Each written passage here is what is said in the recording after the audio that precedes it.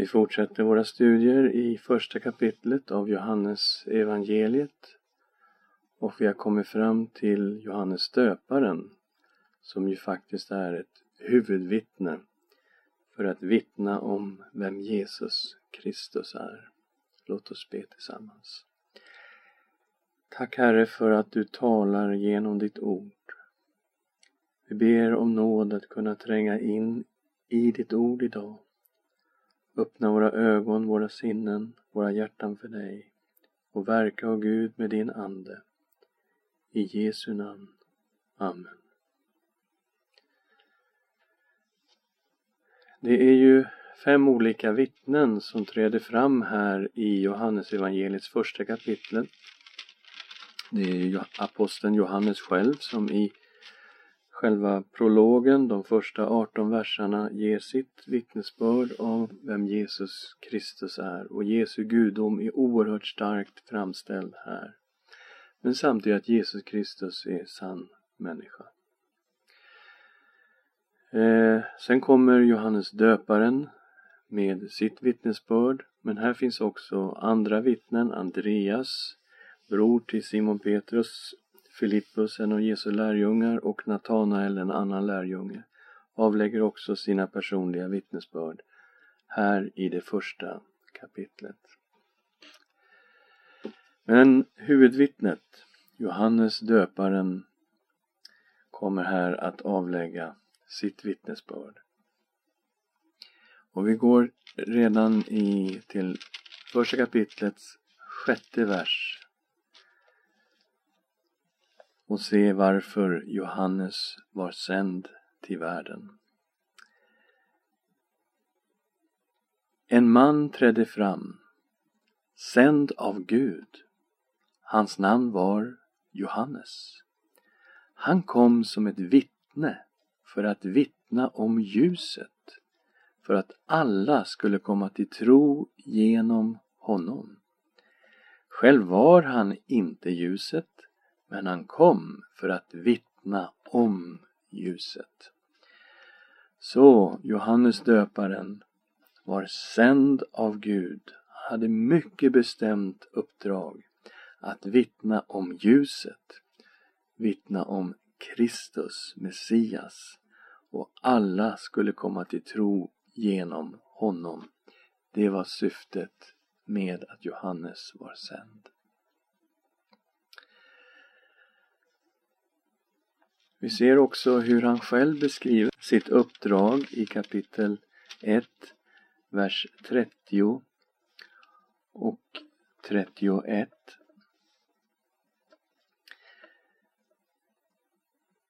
Det var om honom jag sade: efter mig kommer en man som är före mig. Ty han var före mig, och jag kände honom inte. Men för att han skulle uppenbaras för Israel har jag kommit och döper i vatten. Så han summerar själv hela sin verksamhets huvudpunkt i att uppenbara den som skulle komma efter honom. Att han skulle uppenbaras för Israel. Och det var därför som han döpte i vatten och kallade människor till omvändelse och till tro på den som skulle komma efter honom.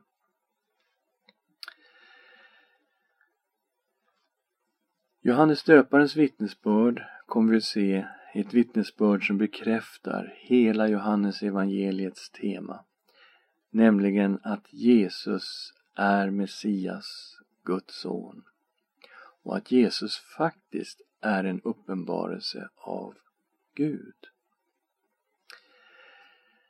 Johannes döparen vittnade om hans preexistens, att Jesus fanns innan han föddes.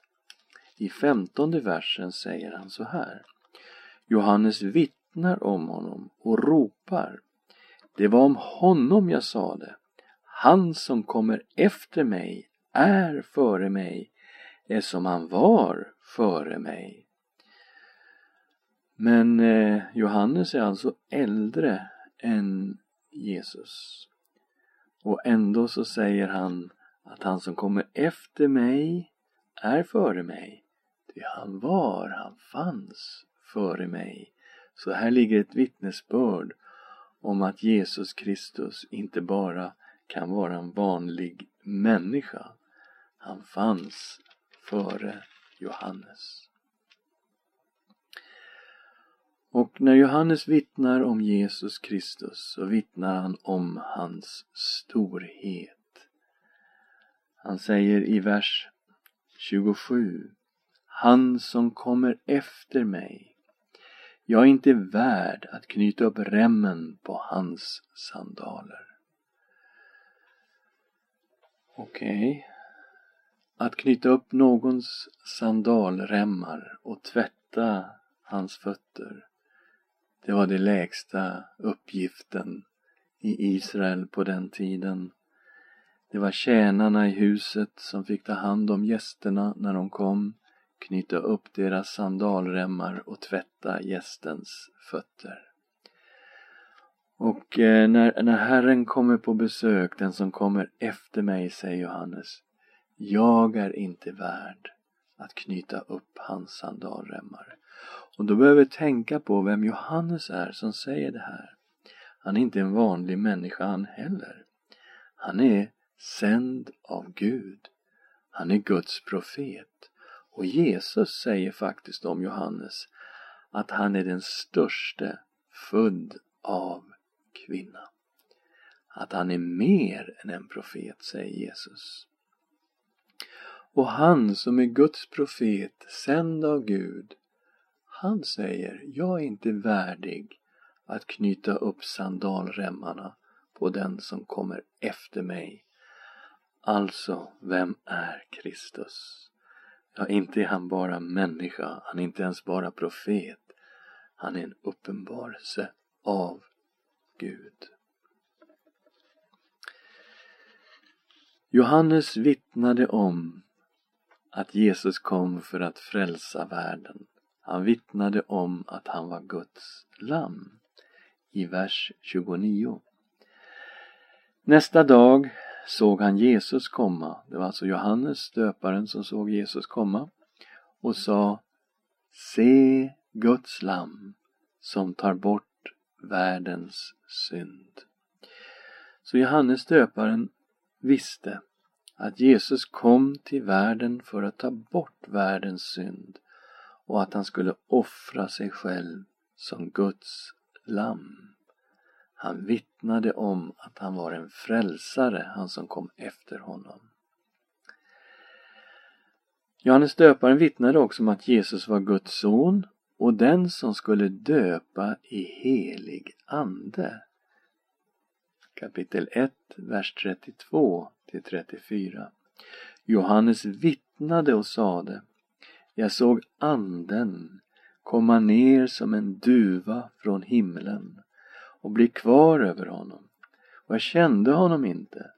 Men han som sände mig att döpa i vatten sa till mig, den som du ser anden komma ner och bli kvar över, han är den som döper i den helige ande.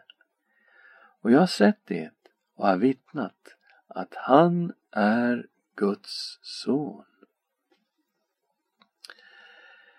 Så Gud hade alltså gett Johannes döparen ett säkert tecken att han verkligen skulle veta vem det var som skulle döpa i helig ande och vem han var som var Messias, Guds son. Och när han såg detta tecken, att anden sänkte sig ner över Jesus och blev kvar över honom, då visste han att det är han som döper i helig ande. Det är han som är Guds son och han bar fram det vittnesbördet. Om man tittar lite noggrannare så har till och med Johannes döparen mycket tydligt burit fram vittnesbördet att Kristus var Gud.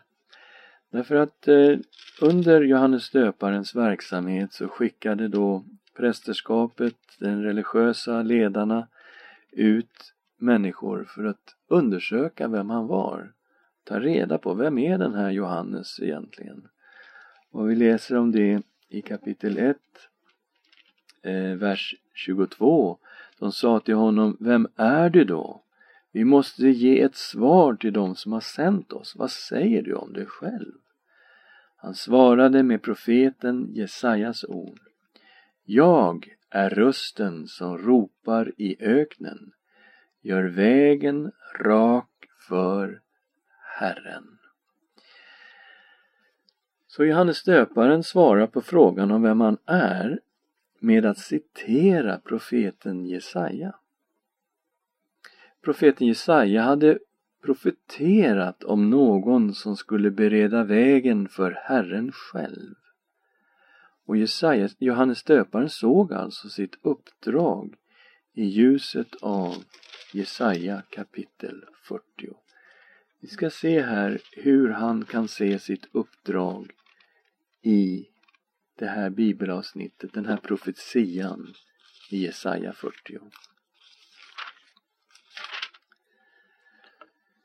Vi läser först vers 1 och 2. Trösta, trösta mitt folk, säger er Gud. Tala ljuvligt till Jerusalem och förkunna för det att dess vedermöda är slut, dess missgärning är försonad och att det ska få dubbelt igen av Herrens hand för alla sina synder. Så här talas det om tröst för Israel, tröst för Jerusalem.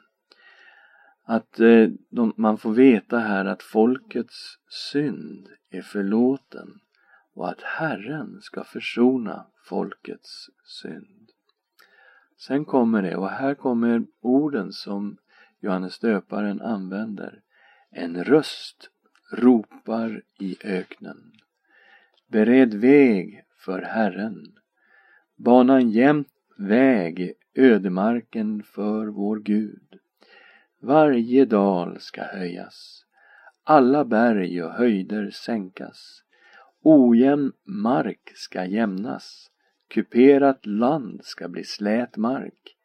Herrens härlighet ska uppenbaras.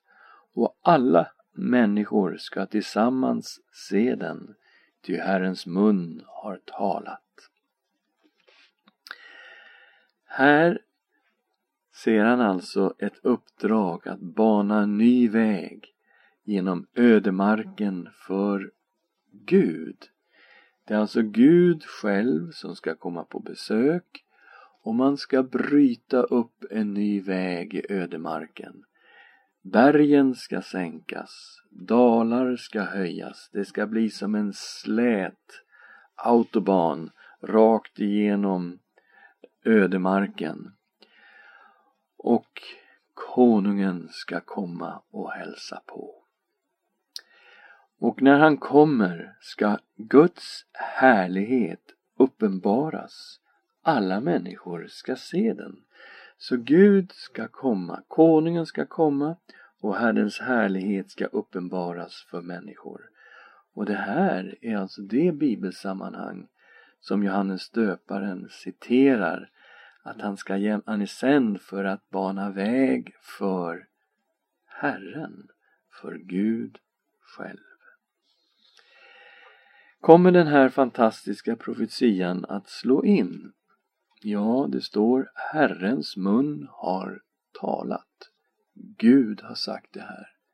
Den här profetian i Jesaja 40, den kommer att slå in. Hör, någon säger, predika. En annan svarar, vad ska jag predika? Allt kött är gräs. All dess härlighet är som blomstret på marken. Gräset torkar, blomstret vissnar när Herrens ande blåser på det. Ja, folket är gräs. Gräs torkar bort, blomster vissnar. Men vår Guds ord förblir i evighet. Det här kommer att ske. Gud har talat och det här ordet kommer att stå fast i århundrade efter århundrade tills det går i uppfyllelse. Orden är uttalat över 700 år före Kristus. Människorna, de är som gräs. Den ena generationen växer upp och så vissnar det och så dör det. Kommer nästa generation, vissnar och så dör det. Men det är någonting som står fast från generation till generation. Och det är Herrens ord. Det han har talat. Det förblir i evighet. Detta kommer att ske. Vad är det som ska ske mer exakt? Vi kommer till 9:e versen i Jesaja 40. Sion, du glädjens budbärarinna. Stig upp på ett högt berg, Jerusalem, du glädjens budbärarinna. Höj din röst med kraft, höj den utan fruktan. Och säg till Judas städer, se er Gud. Se er Gud, står det här. Vers 10. Ja, Herren kommer med makt. Hans arm visar sin makt. Se, han har med sig sin lön, hans segerbyte går framför honom. Han för sin jord i bet som en herde. Han samlar lammen i sina armar. Han bär dem i sin famn. Sakta för han moderfåren fram. Så Gud själv är den som kommer. Han ska komma som en herde. En herde som för sin jord i bet. En herde som är väldigt öm och mycket varsam. Som samlar lammen i sin famn. Som har omsorg om de små diande lammen. Herren kommer. Och det här är alltså vad Johannes döparen svarar när fariseerna och de skriftlärde vill veta vem han är. Han svarar alltså med de här orden ifrån Jesaja. Jag är rösten som ropar i öknen. Gör vägen rak för Herren. Och det betyder att han förstår sitt uppdrag i ljuset av den här profetian. Och han förstår att den som kommer är Herren själv. Guds härlighet uppenbaras för människor i Jesus Kristus.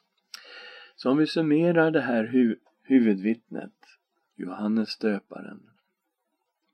Då har han sagt om Jesus att han fanns före honom. Han har talat om hans preexistens. Han har talat om hans storhet. Han säger, jag själv är inte värdig att knyta upp remmen på hans sandaler.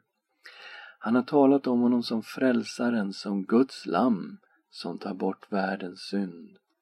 Och han har talat om det tecken som han hade fått från Gud, nämligen om den heliga ande som skulle komma ner som en duva och bli kvar över honom. Och att det tecknet hade inträffat vid Jesu dop. Och att han hade sett det och vittnat att Jesus är Guds son. Och han hade talat om sig själv, hela sitt budskap och sin uppgift utifrån Jesaja 40. Att han var den som var sänd för att bana väg för Herren. Så när vi lyssnat Johannes döparens vittnesbörd förstår vi varför han är ett huvudvittne i Johannes evangeliet. Han var den som var sänd av Gud för att vittna om Jesus Kristus, Guds son. Amen. Tack Herre för att vi får ta emot det här vittnesbördet. Och ta det till våra hjärtan och göra Johannes döparens vittnesbörd om dig till vår tro och till vårt vittnesbörd. Vi förstår, Herre, vem du är genom att lyssna till Johannes döparen. Amen.